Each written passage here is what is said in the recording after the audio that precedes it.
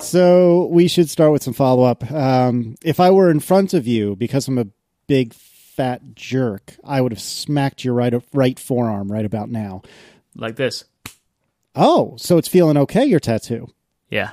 Oh, good. Yeah, it doesn't hurt anymore. So the dressing isn't on anymore? No, the dressing came off completely. I stopped wearing the dressing 2 days afterwards. Isn't that not what you're supposed to do? My instructions said 2 to 3 days with the dressing on. It's basically, it feels like everyone has their own opinions. Naturally. Yeah, so actually, after maybe it was the third or fourth day where I had no dressing on at all. Mm-hmm. First 2 days, dressed completely. Third day, left it off for a little while. Fourth day, only had the dressing on for a couple of hours. Taken out of context, this sounds very peculiar. Mm-hmm. No dressing, completely undressed, dressed, completely undressed. I'm really sad I wasn't there for that. Basically, everything that I've read that a tattoo is supposed to do, mine isn't doing. It's not really peeling. The skin is just dry. But it can take weeks and weeks and weeks for this stuff to actually happen. It seems like it just affects people differently. Right now, if you rub your hand on my arm, as much as I know you would love to do I that wish I could. You took the words right out of my mouth. It feels slightly raised, my tattoo is a little raised, you know? Not badly. It doesn't hurt. It's been itchy, but that's gone away. And now, in places, you can kind of see where it's settling in, some of the edges, it's starting to settle in properly now. Mm-hmm. But yeah, it's taken shape. I'm happy. I've got to say, I love it so much. I love having it. I love looking at my arm. I like pictures where I can see my tattoo in it. It's awesome. I can't wait. I already know what I'm getting next. I know where it's going. But as Adina said, it's just a case of maybe just waiting a little bit until I get the next one. God, you're so vain. Listen to you. Speaking of Adina, what did she think of it when she saw it in person? She told me she really likes it. Mm-hmm. I assume that she does because I think I know her well enough by now to know that if she didn't like it, she might tell me. Or at least let slip, it might kind of come out accidentally. I'm pretty sure she likes it. She was, had approval of the design and the placement before I did it. I feel like her approval is very important in that process. I think I spoke about it last week. If she doesn't want me to get this tattoo, that's going to be crazy, right? That I would have something on my body for the rest of our life together and she'd have to just live with that. I don't like that. She don't own you until 2018 anyway. Well, I'm just kidding. You're absolutely right. And if I were in your shoes, I would have done the same thing. I'm just being silly. You said you've picked out a next one. I am not asking you to verbally debut the design, but are you comfortable and willing to say where? I'm going to send it to you right now. Oh, well. Am I painting a word picture or am I just having a very ambiguous reaction to it? No, I'm going to put it in the show notes and everything. Okay. The file that I have right here was created in August 2013. Oh, that's pre-relay. Yeah. This tattoo that I've wanted, this next tattoo, it's been a tattoo that I've wanted for years and years and years. But I never, whilst I love it, it was never I never had that thing that pushed me over the edge. It's in the chat room, by the way, and also in the show notes. What is this? So I've never had the reason to get it done. This is Scott Pilgrim related. Okay. This is a Scott Pilgrim tattoo. It's not that I don't like it. I feel like I sound like I don't like it. I just don't get it. It looks like writing, but it looks like a head. And it looks like there's probably a tally. Well, it is tally marks, but probably for all the ex-boyfriends or whatever. Good work. Yeah, you got that part. Well done. Okay. I'm trying to redeem myself after the bashing I've taken over Shaun of the Dead. Ooh, it's been a rough time to be me lately, let me tell you. But anyway, so is that Scott Pilgrim? What is the upper part? So this is, I believe this actual image is only in the movie, but the line Yeah, he uses the line in the comic book, but in the movie they use a different thing. So basically, he's looking for a girl with hair like this is the line. Have you seen the girl with the hair like this? And in the cartoon, he like puts his fingers down by the side of his head to show like the hair falling down, like in the comic. But in the movie, he holds up a picture, and it's this outline. And this has become quite like, for people that like the series, this has become quite an iconic outline. Actually, do you know? Have you heard of the Pop Funko doll model things? No. Have you ever heard of these? I have no idea what you're talking about. They're like these big-headed things. I'm going to send you a picture of this so you can understand. Again, it will be in the chat room. There are like these iconic little models now, like them people, and this company Pop. Oh yes, I didn't. Yes, yes. I didn't know the name of them, but yes, I know what you're talking about now. So take a look at the one that I've put in to see what that Scott Pilgrim is holding. Ah, indeed. Okay. Right. See, it looked to me like the letter GOLHY. Yeah. So I'm looking at this and turning my head going, I get what? you. If you're looking for more meaning, you can see how that kind of looks like it says something. And to be honest, knowing Brian Lee O'Malley, the cartoonist, the comic artist, because he actually drew this out for the movie, it probably does say something. But yeah, and then the 7 X's are, Ramona writes down her phone number for Scott. And it says Ramona, and then it has a phone number, and then it has what you expect to be a bunch of kisses, but it's actually to signify the 7 evil X's. It's just a nice little nod. So this is like a combination of two things, which is the artwork that he draws to try and find her, and then of the phone number, the 7 X's from the phone number. Gotcha. So is this left or right? It's going to be on my left arm, on my bicep. Okay. So if I'm trying to paint a word picture here. So if I hold my arms directly out, so I'm like making a big T out of my body, I'm assuming the inside of the bicep. Yeah, so I can see it. Gotcha. Okay. And I'm not even kidding, Casey. I have grand plans now. You want a whole sleeve? Yeah. You're not kidding. I want a right sleeve of all audio and broadcasting related things. So like microphone and radio waves and everything. Michael, if there was ever any doubt how hipster you are, you have removed all doubt with this. Just look at my life, right? Like I cover my life in stickers. Now I get to do it to my body. I know. Everyone except you. Well, you sort of knew, but everyone knew this is what was going to happen. This is like me with the Apple Watch. Everyone knew I was going to be getting an Apple Watch. Everyone knew you were going to get at least one I never said sleeve. this wasn't going to be the case, though. I know. So I don't know when I'm going to get this Scott Pilgrim one done. I've already put it off for 3 years. Maybe another 6 months will be fine.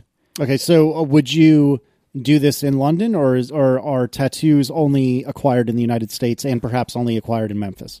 So I would totally do it in London. But like if I leave this and get it done next year in Memphis, then I'll be happy about that, right? Because I know this place can do good tattoos. But otherwise, I'll like find, within reason, the most expensive place I can in London and get it done there. Do you know what I mean? Like I want to, if I'm going out on my own, and I'm sure I probably could ask some friends. I have a bunch of friends who've got tattoos, so I could see those. But if I don't take a recommendation, then I'll probably just find like an expensive place that I can afford, because the way I think about it, the more you pay, the better you're going to get. Probably, yeah.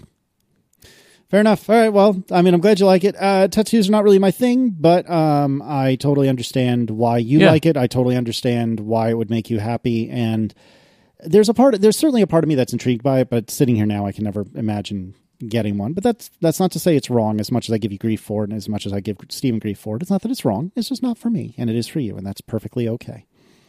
Let's talk about your Relay-versary and New York City trip. The rest of it. So, well, when we spoke last, I was in Memphis, and at that point, I'd been there like a full day. So I got there on Monday afternoon, and we recorded on Tuesday evening. So after that, we went to a meetup after that. And how was it? Oh no, we moved the show to Wednesday, didn't we? Yeah, Or did we? I was going to say, I thought we'd spoken about the meetup, but it's hard because I never can remember what I've talked to you about or talked to you on the air about and what I've talked to you privately about. So I think we did briefly speak about the meetup.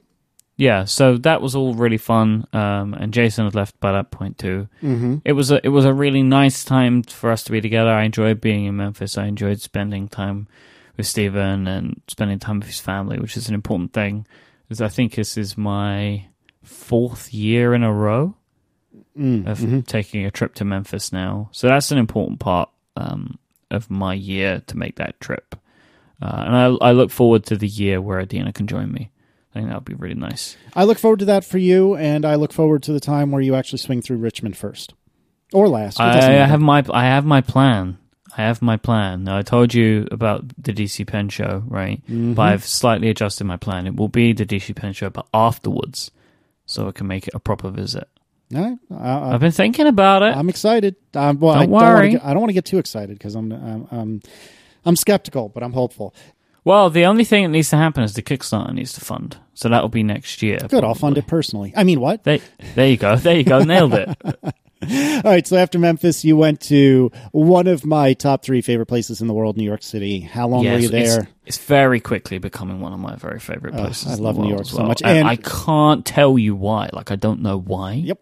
I just love it there. I completely agree. And it's actually a very, very quick story. This past weekend, Erin's best friend got married, and we were seated at a table with a friend of hers who just so happened to be British. I think he grew up in Taiwan. The friend is Taiwanese, but he had been in London since he was a teenager. And immediately I started extolling and telling him about all the things I love about London. And I'm sure he's like, yes, I know, I live there. But he was very, very nice and nodded and smiled and humored me. But I feel like the way you feel about the way you feel about New York, since you live in London, I've never lived in New York, but I've visited a lot. And I view London in a very similar way. I love London and New York, of course, but I love London to death, and I kind of want to move there. So with that said, this trip to New York City was quick, but it was good. Yeah, wrestling.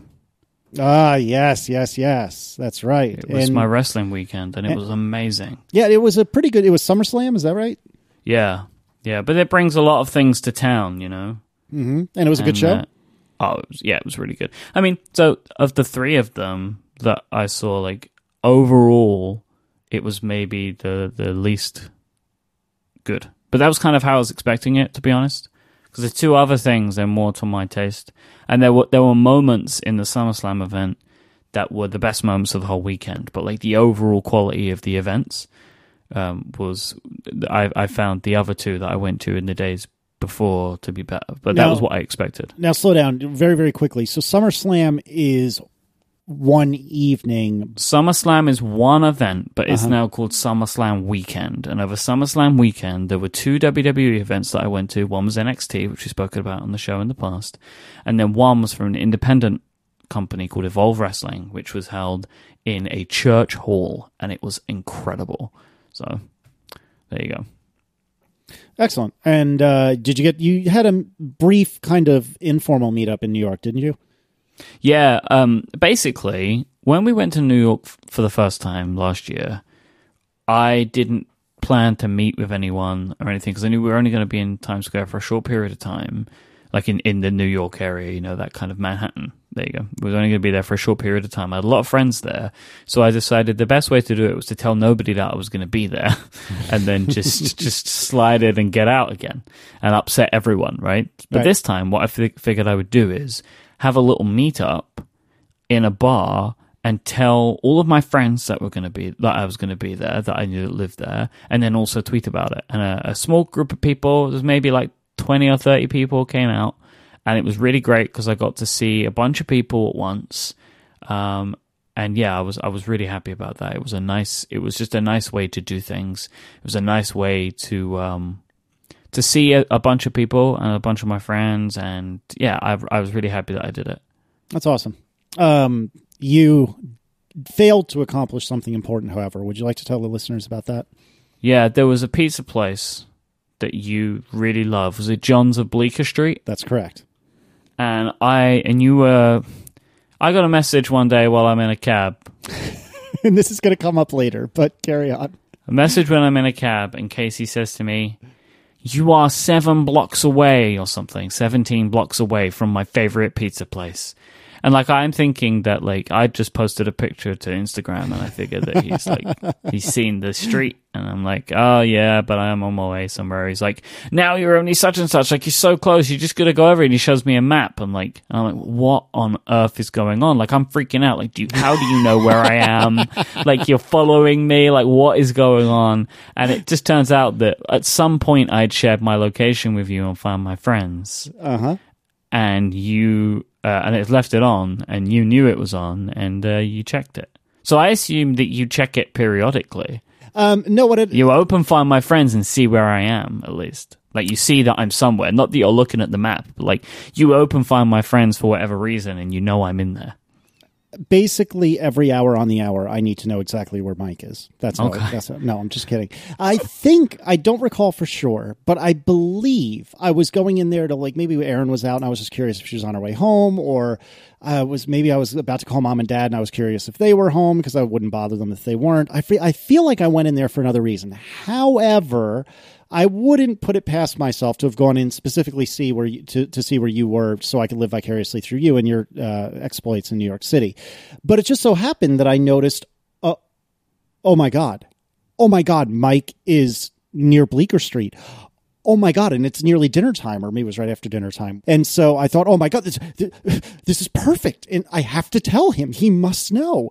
And so I sent you a text and said something like, yeah, you're 7 blocks from John's of Bleecker. It's the best pizza place in the entire world. Come at me. And you should go. And you were very confused, and then explained you were in a cab and it was too late. And I said, no, okay, it's okay. You're not leaving for another like 24 or 48 hours. Plenty of time to go to John's of Bleecker. So what did you do, Mike? I didn't go. You're the worst. But there's a reason. You're so when I was in the cab, I was on my way to one of the events. And then I had some time the next day, and I thought about going. But then you told me that they only sell complete pies. Well, I'm not going to do that. That may not be true anymore, but that is absolutely true the last time I was there. So okay, so that was why I didn't go. Because it wasn't... the next day, I opened up Google Maps, and where I was staying, it wasn't close. It would take me like 45 minutes to walk there. So I didn't go. I went to a place that was near Madison Square Garden that had a 9 on Foursquare and got a slice of pizza from there instead.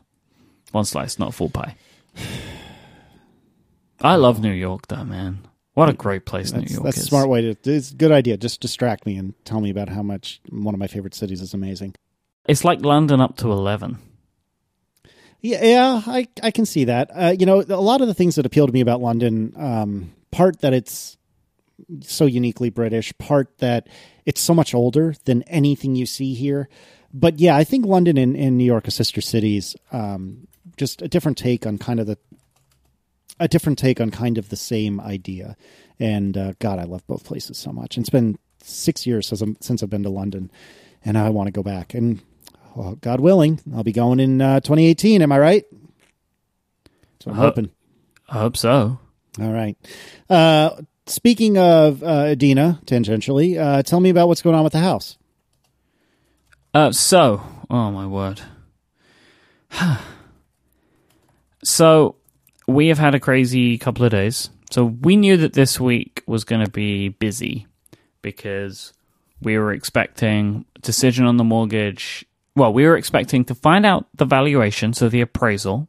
Mm-hmm. You seen The Sopranos? No, I've seen like 1 episode. Sorry, John. I can't make this appraiser joke to anyone. I want to make a Vic the Appraiser joke, but no one will get it. I hope someone out there understands what I'm talking about. It's one of my favorite lines in The Sopranos. I'm just the appraiser. I hope somebody has any idea what I'm talking about. We were expecting to get that through, because as well, yesterday was a bank holiday in the UK. Mm-hmm. So we were coming back from a weekend at the beach. We went to the beach ourselves as well. It was nice. We were expecting to get the valuation through, then expecting to hopefully get confirmation of the mortgage. And then we're also going to, as I record this, which is Tuesday night, Wednesday morning, we're going to take a second viewing on the property, because we've not done that. So we just want to go and take another look around and start thinking about it a little bit more and measuring stuff. We're also having an independent surveyor go in just to do a report for ourselves, not just for the bank. We're also going to be getting all of the information back from our solicitor, our lawyer. I feel like I have to translate. I feel like I'm only doing it for you. I appreciate it because I cannot keep this stuff straight. I don't know how you're keeping both straight, let alone your own stuff, but I appreciate it. Yeah, so we're also getting all of that, kind of these like reams of reports back from the solicitor. It's what we were expecting. Like we didn't really know what that stuff was going to look like. So we arrive home yesterday afternoon, and I see a big envelope on the mat, and I knew what that was. And Adina took the recycling out, and while she did that, I opened the letter, confirmed what it was, and I stood at the door with the paper in my hand, and I told her, we got the mortgage. Yay! I knew it was a bank letter just because of the size of it. Mm-hmm. And so, yeah, the mortgage all went through, got the exact amount that we were looking for. That was the biggest hurdle. Like, yep. It was a breeze. We had a really great broker who helped us out, like, massively. We didn't have to have any interviews with the bank or anything. Like, he took care of the whole thing for us. Absolutely brilliant. We're very lucky to have found this guy because he made it an absolute breeze for us. So the mortgage is set. And then today we got all of the stuff back from our solicitor, and my lovely fiance has spent the most of the evening reading through these. I think it was something like nearly 50 documents or something stupid like that. Like an insane amount of stuff. Mm-hmm. Which is like contracts and deeds and I don't know, instructions and guides and a ton of nonsense. Not nonsense, but you know, like insane stuff. And so she's sitting there reading through all of that. And that's all happening. And then tomorrow we're going to go and view the place. And so once we've gone through all these documents, or once Adina's gone through all these documents, then gone through her questions and points with me, we will then take any further questions back to our solicitor, and then we'll move forward from there. So awesome. The timeline right now, we are like, I think we're ahead of schedule, or like we're bang on schedule. I mentioned the 28 days thing, didn't I? Yeah, that they wanted you to be done pretty much immediately. Yeah, we had 28 days from when the process began. And the fact that the mortgage is set and all the solicitor stuff's through, provided that there isn't anything that we need to argue and go backwards and forwards about, I'm expecting that we'll probably be able to fulfill the 28 days quite nicely. I mean, that 28-day deadline is up on September the 13th. So we have just shy of 2 weeks left to get everything done, and considering we've done so much already in 2 weeks, I'm not concerned about that, to be honest. So let's assume that everything goes fine. The issue that I now have is September the 13th. I should be in Portland. Oh, yikes! That's not happy. No. Have you booked your plane ticket? Yes. That's probably for the best either way, but yikes. So I should be leaving for Portland next Thursday and arriving back home the following Wednesday. So I reckon I'll know by the end of this week, maybe, if I'm going to Portland. But I have a ticket that I probably can't get a refund on. That stinks. You don't think you could delay until after you're back? You think the bank or well, whatever? this is, I mean, we can ask, right? All we can do is ask. I mean, if they will let us sign it on the 14th, then, or like, let's say the 15th, then great. But like, it depends. You know, they might just want it done and dusted. And if that's the case, then that's the case. Kathy, the no refunds thing, it's not the conference ticket I'm concerned about. It's the travel cost. That's what I can't get a refund on. I mean, I can't get a refund on any of it, but that's the part I really worry about because I didn't get the expensive XOXO ticket. I just got the cheaper one that they have, the festival pass. So I don't know yet. I mean, look, at the end of the day, even if they said to me like you could sign this stuff digitally, I probably still wouldn't do it. I probably would still stay at home. Yeah, it's an 8-hour time difference. And plus, I want us to be together. Of course. when we do this. And if there's any problems, an 8-hour time difference for those 5 to 6 days, that's not going to fly. Like, that's not going to work out. So I have no idea what I'm doing yet if I'm going. I mean, it also doesn't help that, like, the day before I leave is the Apple event. Oh, yeah. Oh, God. Just like one of my busiest days of the year. Yeah, everything's crashed together with some kind of horrific 6-car pileup or something. I'm sorry, man. Like, that's stinky. Gosh, that stinky. I don't care. Like, I mean, look, if I have to miss XOXO, it's a real shame. It will be horrible to lose all that money, but I'm buying a house, so. Yeah, no, that's a good way of looking at it. And, I mean, all of this is for the best, but golly, I would not be as chipper about this as you are. I would be so damn frustrated. Especially because it's like, 2 days and it would be fine. Mm-hmm. Like, if we would have put our offer in 2 days later, we'd have been fine. Oh, but it stinks. Such as life does. This is how things go. So yeah, I'm really interested to see what will happen the next time that we record. Which, as it stands currently, if I'm going to Portland, we're going to record when I'm in Portland. Right. Otherwise, we'll be recording as normal, and then you'll know. But I'm very interested to see what happens by the next recording, because way more had happened than I'd expected by the time this one rolled around. Goodness. Well, best of luck. However, I mean, I don't even know what to hope for. I don't know if I should hope for you to go to XO. I don't know if I should hope for you not to. But regardless, I hope it works out for the best, one way or the other. The real tricky thing right now is, like, in my mind, like, we have this house. Mm-hmm. Like, as long as we want it, it's ours now. We have the mortgage. The company wants to sell it. Yeah. As long as it's all good, like, we're buying this thing.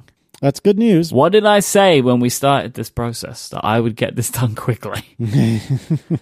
We made, like, the offer on our house something like 30 days ago. Yeah, that is very brisk.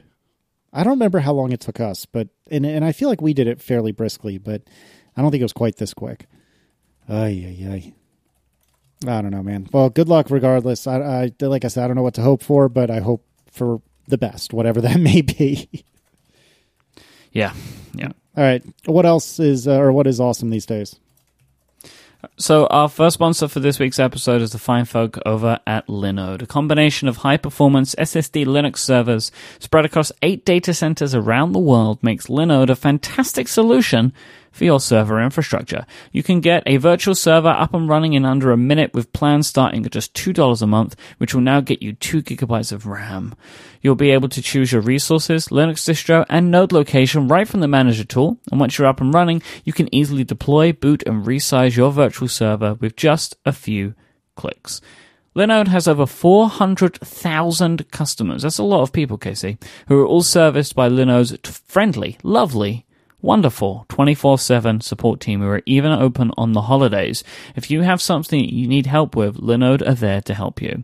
They are super committed to improving their infrastructure as well. For example, they have made a switch in the past from Zen to KVM, and their latest Unix benchmark showed a 300% performance increase. Linode is the full package for your server infrastructure needs. They have the power you require, as well as the infrastructure and assistance that you want. As a listener of this show, you can sign up at linode.com/analog, and you'll not only be supporting the show, but you'll also be getting $20 towards any Linode plan. And with a 7-day money-back guarantee, there's nothing to lose. So go right now to linode.com/analog to learn more, sign up and take advantage of that $20 credit, or use the promo code analog20, analog20 at checkout. Thank you so much to Linode for their support of this show. So we were talking about me aggressively recommending Johns of Bleecker Street to you, and we said we'd talk more about this later. You wanted to talk to me about something? I wanted to talk about your incredible way of being awkward in public. Thanks, buddy. You have a knack for this in a way that is kind of beautiful. But my favorite thing is your complete lack of shame, like for these things. And thanks. This came out to me the other day when you sent a tweet to friend of the show, previous 2-time guest of Analog, Faith Corby, and you sent this to Faith and her husband, Stephen, and said, your bios are disgusting. I approve. And it's because I think... Oh, slow down. And 2 emojis with the tears of joy. Okay, yeah. That's very important because the disgusting part is corny, was what you were going for, I think. Mm-hmm. And so you sent this message. You sent this tweet out into the world, and I saw it and immediately faved it. I knew what you were referring to. I went and then looked myself to see what you were referring to. And it's just because, and I'm assuming, is that both Faith and her husband have just mentioned each other in their bios. Is that what you're referring to? Yeah, so Faith's bio, defender of the uncool, offerer of sass, pop culture devotee, lover of chai lattes and Vampire Weekend, married to the supremely lovable Stephen Janice. Stephen Janice says, Paramount Austin film programmer, LFC fan, married to Faith Rena, who genuinely had me at hello. So you mentioned this, and when I saw this, I was like, I can't foresee the way Casey expects this is going to end for him. Like, I don't know. I don't know if you played out in your mind the potential next steps for this.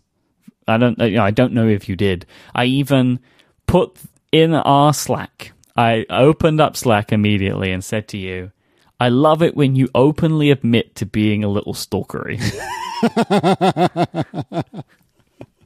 and then kind of we started talking about it, and then hilarity for me ensued, in which Faith then called you out for why you creeping. Immediately. And then you kind of, again, in your way, try to explain this in the only way that you know how, which is complete honesty, which is, I was looking through Aaron's follows for some reason and then noticed yours and then his. So can you explain that any more than this? I mean, that really is the essence of it. I was curious who Aaron... I was bored. I don't remember what I was doing, but I, for some reason, wanted to look at this. And so I looked at who Aaron was following because, we have very different groups of people that we follow. Some overlaps, like you, for example, in Faith, but a lot of them are very, very different. And so I was looking through who Aaron followed, and then I saw Faith there, and I was like, oh man, I wonder, I haven't recalled seeing any tweets from Faith lately. And so I went looking and I noticed her bio, and I was like, oh my God, that's freaking adorable. And naturally, since she has, at Stephen Janice in her bio, I was like, well, I wonder what his says then. And then I was like, oh my God, these are so cute. And so that really was the truth. There was not much more to it. So Mike is already losing his crap on Slack, enjoying this in a way that only a dear friend can, watching this train wreck happen. Following that tweet, Aaron replies, why are you creeping on my follows? It's just making the whole thing even more delightful and worse. Yeah. Oh, God. Yeah. And so basically it was a train wreck from start to finish. And I did think briefly, I was like, is Faith originally going to understand that I mean this in a happy way? And is she going to find this really creepy and weird? And I thought, no, I know Faith. Faith knows me. She'll be fine. Yeah, I don't know if that really was the case. But so you don't know? I don't think she was upset by it, but I haven't spoken to her privately or anything. As far as I know, she's fine. But I mean, she could find me to be a completely ridiculous weirdo. I mean, I guess most people do at this point. I wanted to address this a little bit, though, because I feel like... Is this an intervention? No, it isn't, actually. Well, I don't know. Maybe it'll end up being one. Everyone does this stuff, I think. I do. I don't think there's anything wrong with a little creepy curiosity. Especially into these public things, right? Like looking at who follows someone, or like looking through a list of people, or, that kind of stuff, looking at people's bios, just kind of poking around when you're bored. And, I think I do this sort of stuff. Like, I can't think of exact examples, but when I see that you did that, I didn't think it was weird that you did it. I thought it was weird that you told everyone what you were doing. Well, and didn't pull the ripcord at any point, you know? To be fair, I did tweet at Faith. It wasn't like a public tweet, you know, it wasn't a dot at Faith Arena. It wasn't space at Faith Arena. But now, admittedly, I did briefly consider, I mean, I have Faith's phone number. I briefly considered saying this to her privately, but I was like, no, this is cute. People should know how cute they are. I like it when two people are in love. That's exciting. And so I tweeted it semi-publicly, and maybe that was a big freaking mistake. I just don't know why you do it. Like that's what I don't understand. Like, we're going to go back to, I think, the part where I make you feel better. But I'm trying to just like dig into your psyche a little here.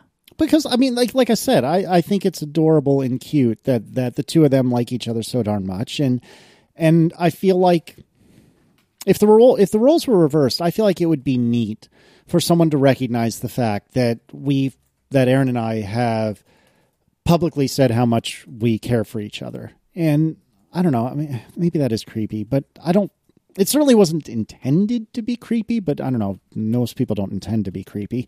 I just thought it was adorable, and I thought I should tell them that. They're friends. I mean, well, I've only met Stephen once, but, you know, I like to think that we're friendly, and I didn't think it was a bad thing. And, it's not a bad thing. Well, it's not a bad thing at all. I'm really doubting that this was a wise choice, but, you know, it is what it is. It's just it's the innocence of you, right? I think that this is what this is. It's like, I think that on the whole, you are a wholesome, innocent guy. Okay. And it's one of the things that I love about you. I think it's one of the things that many people love about you, is that you are heart on the sleeve, kind of all out there. So the reason this show can exist is because you are that type of person. Mm-hmm. You know, you're a wholesome guy, you're a nice guy, and you are very honest with people. And part of this honesty is like you hold yourself to this kind of honest accountability. And like in your brain, it's like, this, like, what's wrong with this? Like, why would I not just, I find this funny, tell them? Like, right, exactly. Just tell them, right? I was reading your bio and I find it amusing. I will tell you, right? And I don't think that, as I say, there is absolutely nothing wrong with that. Like, I'm not saying that. It's just funny to me that, like, I've noticed these things, but don't tell people. Right? I do all this stuff, but you take it to that extra part where you tell people. But anyway, let me go back to the part where I try and make you maybe feel less awkward. That sounds excellent, because I'm feeling like I'm going to crawl under the futon behind me But no, this is what I'm saying, is that the underlying thing here is your goodness as a person. I hope so. I sure think so. That's how I see this, is like, you are unabashedly honest because of your goodness, right? That when you were asked, you didn't attempt to spin a yarn to try and reduce the embarrassment. No, I mean, at that point when Faith was like, "What the hell are you doing?" I mean, I might as well go for broke, right? Because there's no way to come away from this. If I were to try to tell a story, there was no way to come away from this not making it even more awkward. So I might as well just own it. I mean, yeah, it's.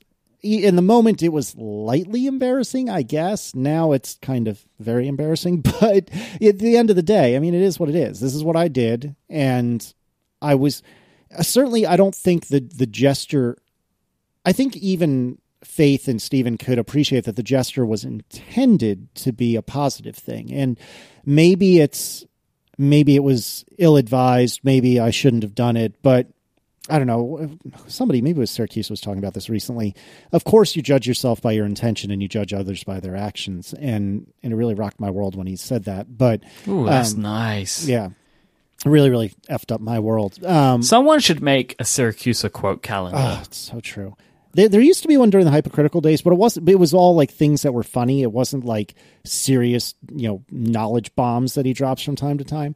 But anyways, I like to think that with my close friends and with family, so with Aaron, with you, with my family, I like to think that intent does matter. With randos on the internet, nope, all action. But with people I care about and that I feel like I know, I like to think that intent matters. And so I hope and would like to think that at the very least Faith, if not both Faith and Steven, understood that I was paying them the world's most awkward compliment. And or at least that's what I was trying to accomplish. In your way. In my own super weird way. So, anyway, to go back a bit, what I'm saying is I don't think that this kind of like what we will refer to here as stalkery curiosity, I don't think it's a bad thing because I do this stuff, right? So this is me coming out in support of you here and be like, I poke around and look at things and like, ooh, who does this person follow? Or like, what does this person's followers look like? You know, I do that sort of stuff. Or like, someone new follows me. I was like, let me see what this person's kind of like. Oh, look at these tweets, you know, like, or like there was one today where someone said, that kind of gave me like the most backhanded of backhandy compliments. They don't follow me, but they kept doing it. And then I just had this long conversation and I just favorited one of the tweets that didn't reference me. Oh, yeah, yep. Just to kind of, just to mess with, every now and then, like, I turn the stalkeriness into messing with people a little bit, you know? Actually, it's funny you bring that up. A couple of weeks ago, I had done my, maybe once a week Twitter vanity search for my name. And I think it was Swilliams had said something that included my name in it. And what he said was either complimentary or funny. I honestly can't remember what it was. But it was one of those two things. So it was something that I felt like deserved a fave. And I had that moment before I hit the heart button of, should I do this? Because I'm basically fessing up that I was totally doing a vanity search. Screw it. And so that's what I did. And sure enough, I would try to dig up these tweets, but it was like a month or two ago, so I'm not going to bother. But sure enough, like the next day, Williams tweeted at me, I had a feeling I was going to get a fave for that from a vanity search of yours. I was like, yep, that's me. Oh, God, I'm such an embarrassment. I'm sorry. Speaking of which, have you listened to the talk show yet? Yeah. Yeah, that was. I wasn't planning on bringing that up because I don't. Let's talk about this now. All right, let me finish my point. My point is, I do this stuff too. You shouldn't feel bad. I want you to know that there are people like you in the world that do these things. And I love that you bring them up. It's just everyone else is smart enough not to declare it, but we're all doing it. But I don't know if that's the case. I don't know the right way around to do these things. I don't know. So let's touch on this real quick. In the talk show this week, you got mentioned on multiple occasions, I think. And John was poking fun at you for your emoji use, and he played it in such a way to be like, it's the only type of language you know. Yeah. And I really chuckled at this. Now, the reason I really chuckled at this is because I obviously know that he is messing around. Like, I know this in hearing this, to be like, the only reason you would say this about someone is if you know that they are obviously a competent writer. And the joke was that was he called an idiot savant? In that, like, your prose is horrific, but you can express yourself incredibly in emoji. Yeah, I think he said I was barely literate in prose. There you go. Now, when I hear this, I know he's joking. Because you wouldn't say that about someone, right? And the idea is that, like, he is expecting everyone that hears this also knows it's a joke. But I thought to myself, the only person that might think this wasn't a joke is you. And I know that if I was in your situation, I would be super doubting myself, like, and being like, does he actually think I'm an idiot? Yep. Okay, so you do think that. There is a part of you. There is that nagging little part of you that thinks that. It's more than little, but yes. The problem is that I know Guy English reasonably well, and he and I will screw with each other in that sort of way, not irregularly.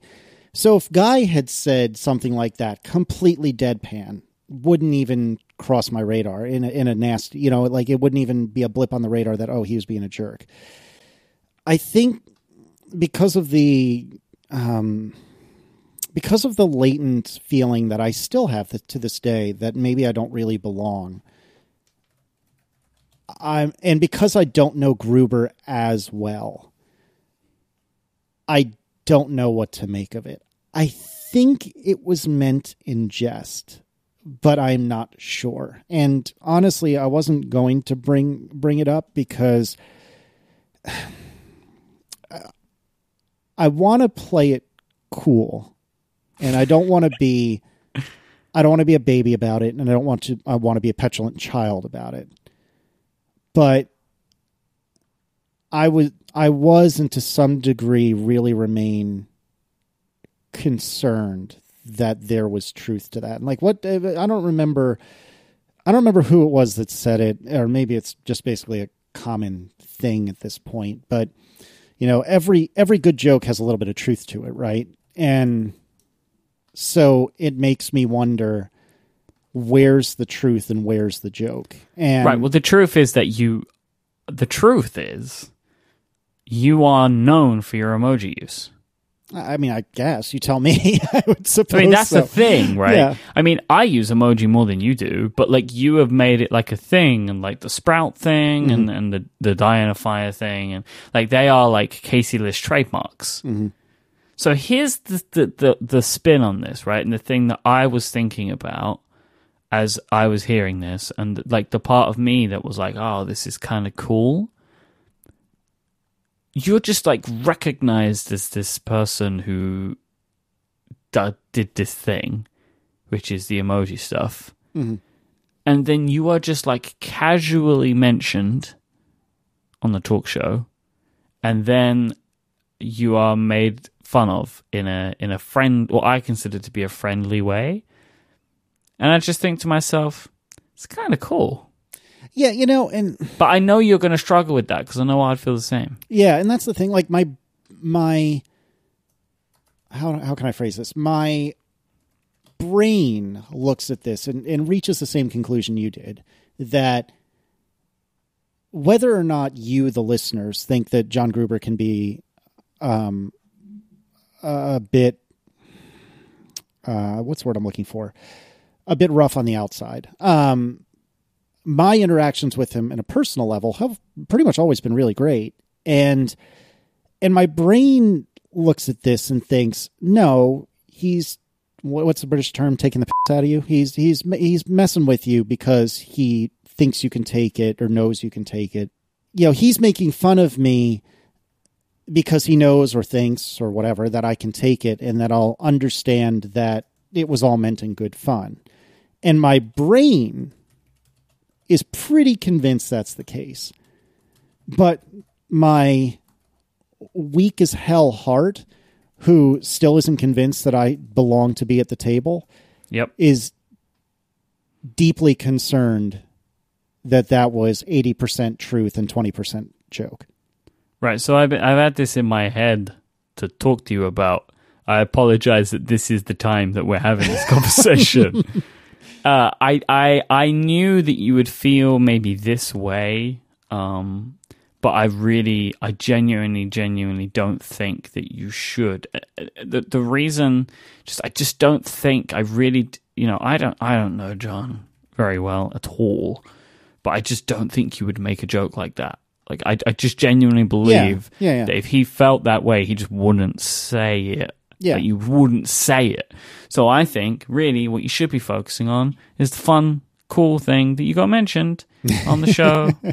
just think about that. Yeah. So I think it's nice. I think it's, I just think that there are these funny little things that happen in our lives, and this is one of the funny little things that happen in yours that now you just casually... You get quite a lot of casual mentions on the talk show, to be honest. Yeah, it happens from time to time. And... So fun. You're so fancy. Yeah, something like that. Yeah, the funny thing is, what's really stupid, like, I'll be the first to tell you this is stupid. I really shouldn't be sharing this in public, but whatever. No, this is what you do, though. I know. This is proof that I have not learned from the segment we just finished. But anyway, I feel like I've never been properly validated by Gruber. Like I've gotten one or two links in Daring Fireball posts that were in the midst of the post, So like for, I forget what it was off the top of my head. I'm sure I saved it to like day one or something, but and here's an example of this thing. And, the example is, a link to my site or something along those lines. But I've never been featured full on and gotten a link from Daring Fireball, and I feel like and just why is this important though? All right, now, and I'm not criticizing you here. I want you to tell people why this is actually an important thing, because I believe it is too. And the reason that's important is because that to me is a very public validation that at least in that one moment I was not a bozo. And as silly as it is, and I know it's silly, I know I'm being ridiculous about this, but as silly as it is, because I haven't had that validation, I still don't entirely know where I stand in his brain. And I hear myself saying that. And I'm like, are you freaking stupid? Of course you do. He likes you, but... why is that important? Because to some degree, I feel like he's the arbiter of our little social clique of what's good and what's not. The chairman, right? That old nickname. I don't see it used so much anymore. Yep. But that was kind of like John's nickname for a while, was the chairman. Mm-hmm. It's kind of true, right? I mean, like, he sits atop the tree of which we're all shaken. Right. Right, which is the have opinions about Apple and try and get paid to do it club. Yep. And this finds its way in many things, and to get respect from him is a good thing, because it kind of says that you are someone who can run in that gang, which is, again, like, is that important? In the grand scheme of things, probably not. But if you're trying to make a living in this world, it is important to know that you can be respected by the people that are already within it. Because if you're respected by the people within it, it means you're doing something right. And if you can get respect from the person that is considered to be like the single most important voice in Apple punditry, that's pretty good. And I get it. I totally get it. Yeah. And the motherfucker of the whole thing is that this is all high school all over again. And I'm the one doing it. This isn't John's fault. This is Casey's fault. Yeah. But this is me wanting to get noticed by like the quarterback of the football team or like the head cheerleader or what have you. It's all the same stupid high school cliquey BS all over again. And I'm doing it to myself because I'm an idiot. That's humans. Yeah. It's true. This week's episode is also brought to you by Agenda Minder. I'm giving you a moment off here. These days, people are involved in more meetings than ever, and bad meetings can be a huge waste of time. Good meetings only come from planning. Agenda Minder is an app for your Mac that will make meetings better. Agenda Minder is a personal productivity tool for you to plan what you need to talk about in your meetings and help you focus on what you want to accomplish. And I like this idea of the personal productivity tool. It's not an app which is meant for you to then circulate the agenda, but it's not about that. This is about you being able to plan your own meetings that you're having, or the meetings that you're involved in, better, for you to be able to plan how you want them to turn out. That's what's so great about this application. It stays out of your way, has simple controls and a clean look. You can quickly add meetings and agenda items, capturing the objective and any preparation notes that you're going to need. Knowing all of this stuff up front will help your meetings run more smoothly. You can quickly find the right meeting by sorting them by name or date, and with easy-to-use filters, you can easily see what's coming up today, this week, or next week. Agenda Minder was created by a 20-plus year experienced Fortune 50 manager who got tired of meetings being a waste of time. Simple preparation greatly improves meetings, and Agenda Minder is the tool that has fixed this for them. Did you know what? It's probably going to do a great job for you too. Agenda Minder lets you quickly capture topics for your meetings in one place, so you'll always be prepared for those tricky questions. Easily send agenda items to everyone involved in your upcoming meeting if you need to, but again, you don't have to. This is your application. It's for what you need. It's for what you want. And you can also be confident that you will have a great meeting because you will be prepared with everything that you are going to need. A meeting is only as good as the agenda. If you have any meetings, you owe it to yourself to check out Agenda Minder from Internodal today at Internodal, that's INTERNODAL.xyz/ .brits/analog or .xyz, Casey, in case you need to find I was just thinking to myself how weird that is about the Brits, but I was going to let you go. It's also in the Mac App Store. Thank you so much to Agenda Minder for their support of Analog and Relay FM. Oh, goodness. I don't know why, but Zed just... it just cuts on me. You know what I think it is because on Top Gears, when I first got introduced to it, and they would mention a car that I used to have every great once in a while, and it's the 300ZX, but it was the 300ZX or the Z3 BMW, which I never had. But 350Z. Yeah, I don't know why. It's one of those stupid things. I don't know why it bothers me, but it does. Anyway, it does, and for the record, not that you guys are wrong. I'm not saying you're wrong. It's just peculiar, and it weirds me out. So on a happier note, for the love of God, please, a happier note, let's do some Relay Your Feels. We've been putting it off for like 16 months. Let's do some darn Relay Your Feels, and we have a few really fun ones.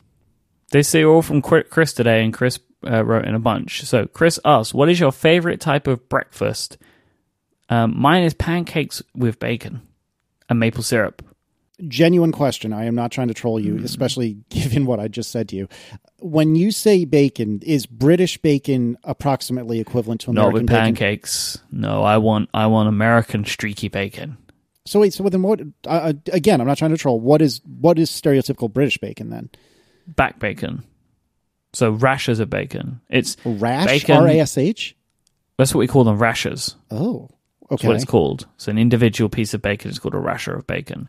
And it's the bacon that kind of looks like a capital B. So it has like a big part and then a smaller part below it.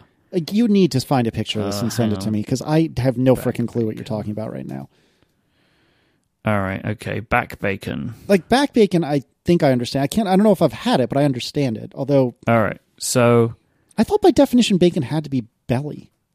Back bacon uncooked. Oh, that's peculiar. Back bacon cooked. And we'll put these stuff. We'll put these in the show notes. It's nice. I like this bacon a lot. And in a lot of places in England, they will give you this type of bacon with pancakes. That's if a place doesn't really know what they're doing. This is mutant, like, hybrid bacon, because the left side of it looks approximately like what I think of as bacon. But the right side of it looks like what I would call Canadian bacon. Weird. Okay. Weird. I want to try this sometime. All right, it's good. I don't doubt really it. Good. When I'm in London next, hopefully soon, but realistically not until like 2018 at the earliest, I want to go and I want to get this kind of bacon with you somewhere.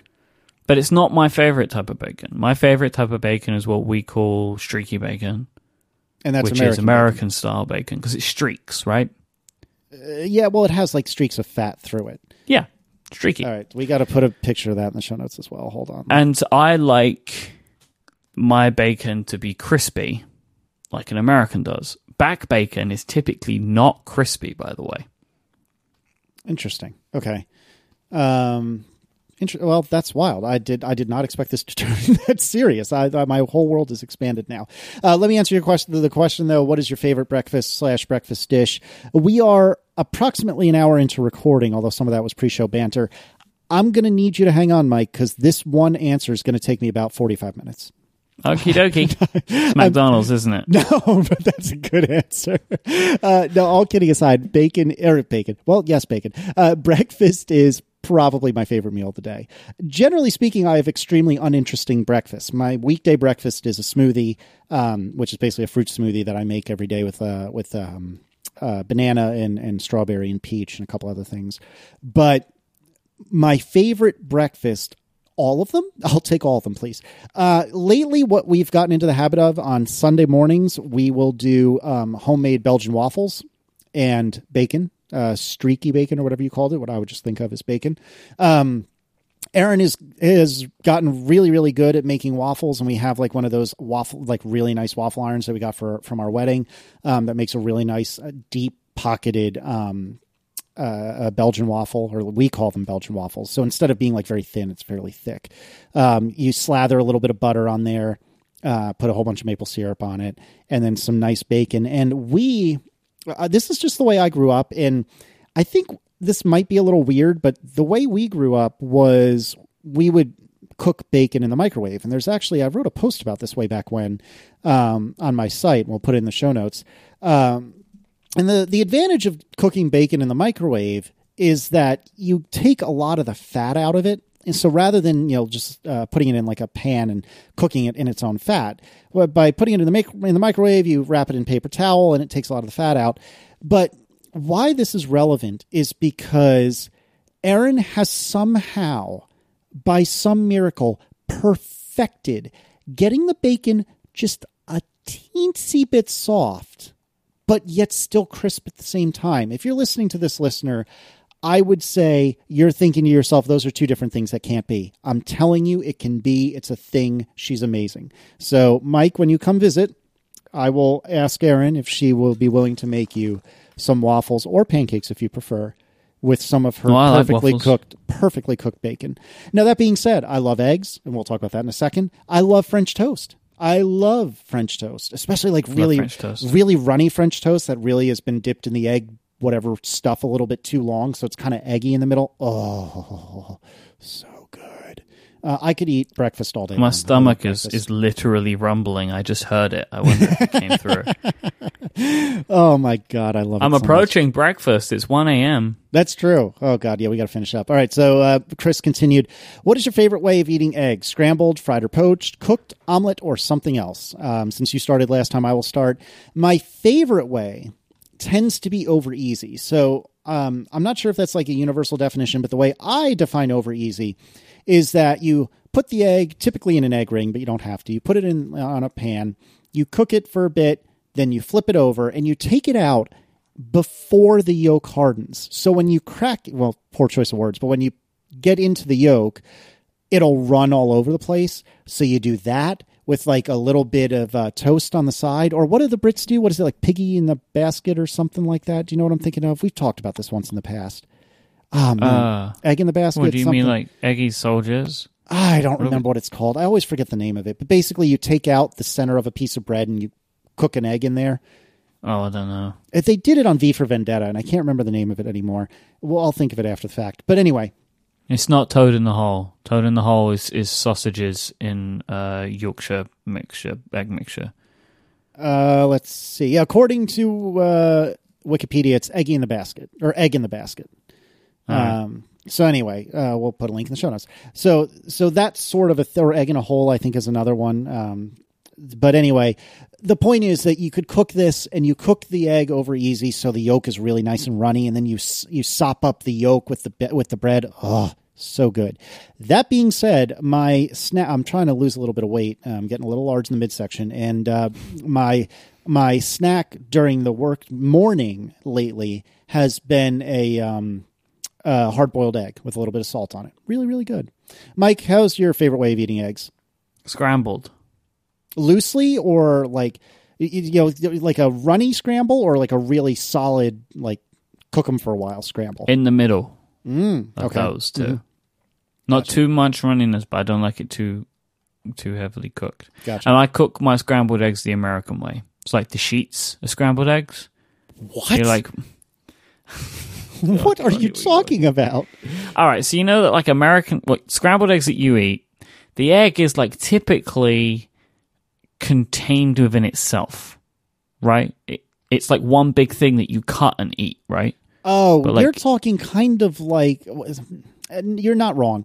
What I would say you're describing is an omelet that hasn't really been folded on itself, and it has no bits in it. It's just like a slab of eggs. Is that No, because I move it around in the pan. There is like a different, like the British scrambled eggs, it's kind of made completely differently, and this is just too difficult. All I wanted to talk about was where I eat my eggs. So don't worry about it. So you like it American style rather than British style? Basically, British style is like dry. It's way drier. And American style tends to be wetter, and when it's wetter, it kind of sticks together. It's closer to omelet than scrambled eggs in my mind. But yeah, I like them what I consider to be the American style. Oh my God. This is way more intense than either of us intended it to be.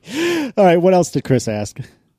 What has been your favorite video games during your childhood or teenage years? I have always been partial to the Grand Theft Auto series, Mario games, and Pokemon. Oof, this is intense. So I was a Nintendo kid. Loved Nintendo games. Generally speaking, the Mario series, I'd say might have been my favorites. I spent a lot of time on Mega Man. Almost said Mego Man, which is Lego Man, apparently. Anyway, spent a lot of time with Mega Man. But you know what I really loved? I don't know if I would say they're my favorites, but two that jumped to my mind, so maybe they're my favorites. Did you have a Super Nintendo? Of course I did. Okay. Did you play F-Zero? The racing game? No. Oh, God, so good. I know it, but I never played it. So good. F-Zero was great. Oh, Mario Kart, amazing.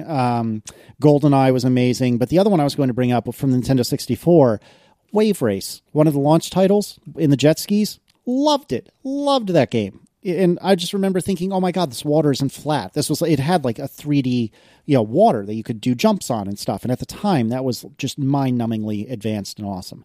Loved that game too. All right. As someone with both a passion and a professional interest in history, this is Chris writing, I have to ask, are you interested in history at all in general, or perhaps some specific aspect? Is there something you've always been fascinated by and or never understood? It's perfectly all right. If you don't care about history, I'll manage somehow, says Chris. I think it's my turn to start. I sort of care. I wouldn't say I'm terribly passionate about it, but one of the things I've really enjoyed doing is, and this is maybe tangentially related to history, but when we were growing up and my family would go on a vacation, oftentimes we would go somewhere that had like a parked submarine that you could go on, or some other kind of ship or boat. I think a submarine's a boat. Anyway, we would oftentimes, almost always, go and tour whatever the submarine was. I think the Nautilus is hanging off the Intrepid in New York. I forget which one it is. I probably have that wrong.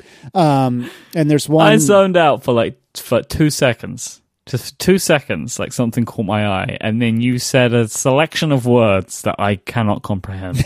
the Nautilus hangs off the Intrepid? Yeah, so the USS Intrepid is an aircraft carrier that is now I'm with you. With you now. That is on the western side of Manhattan. It's a really fantastic museum, and there's a boat parked next to it, which is an old submarine, and I want to say it's called the Nautilus. I'm probably wrong.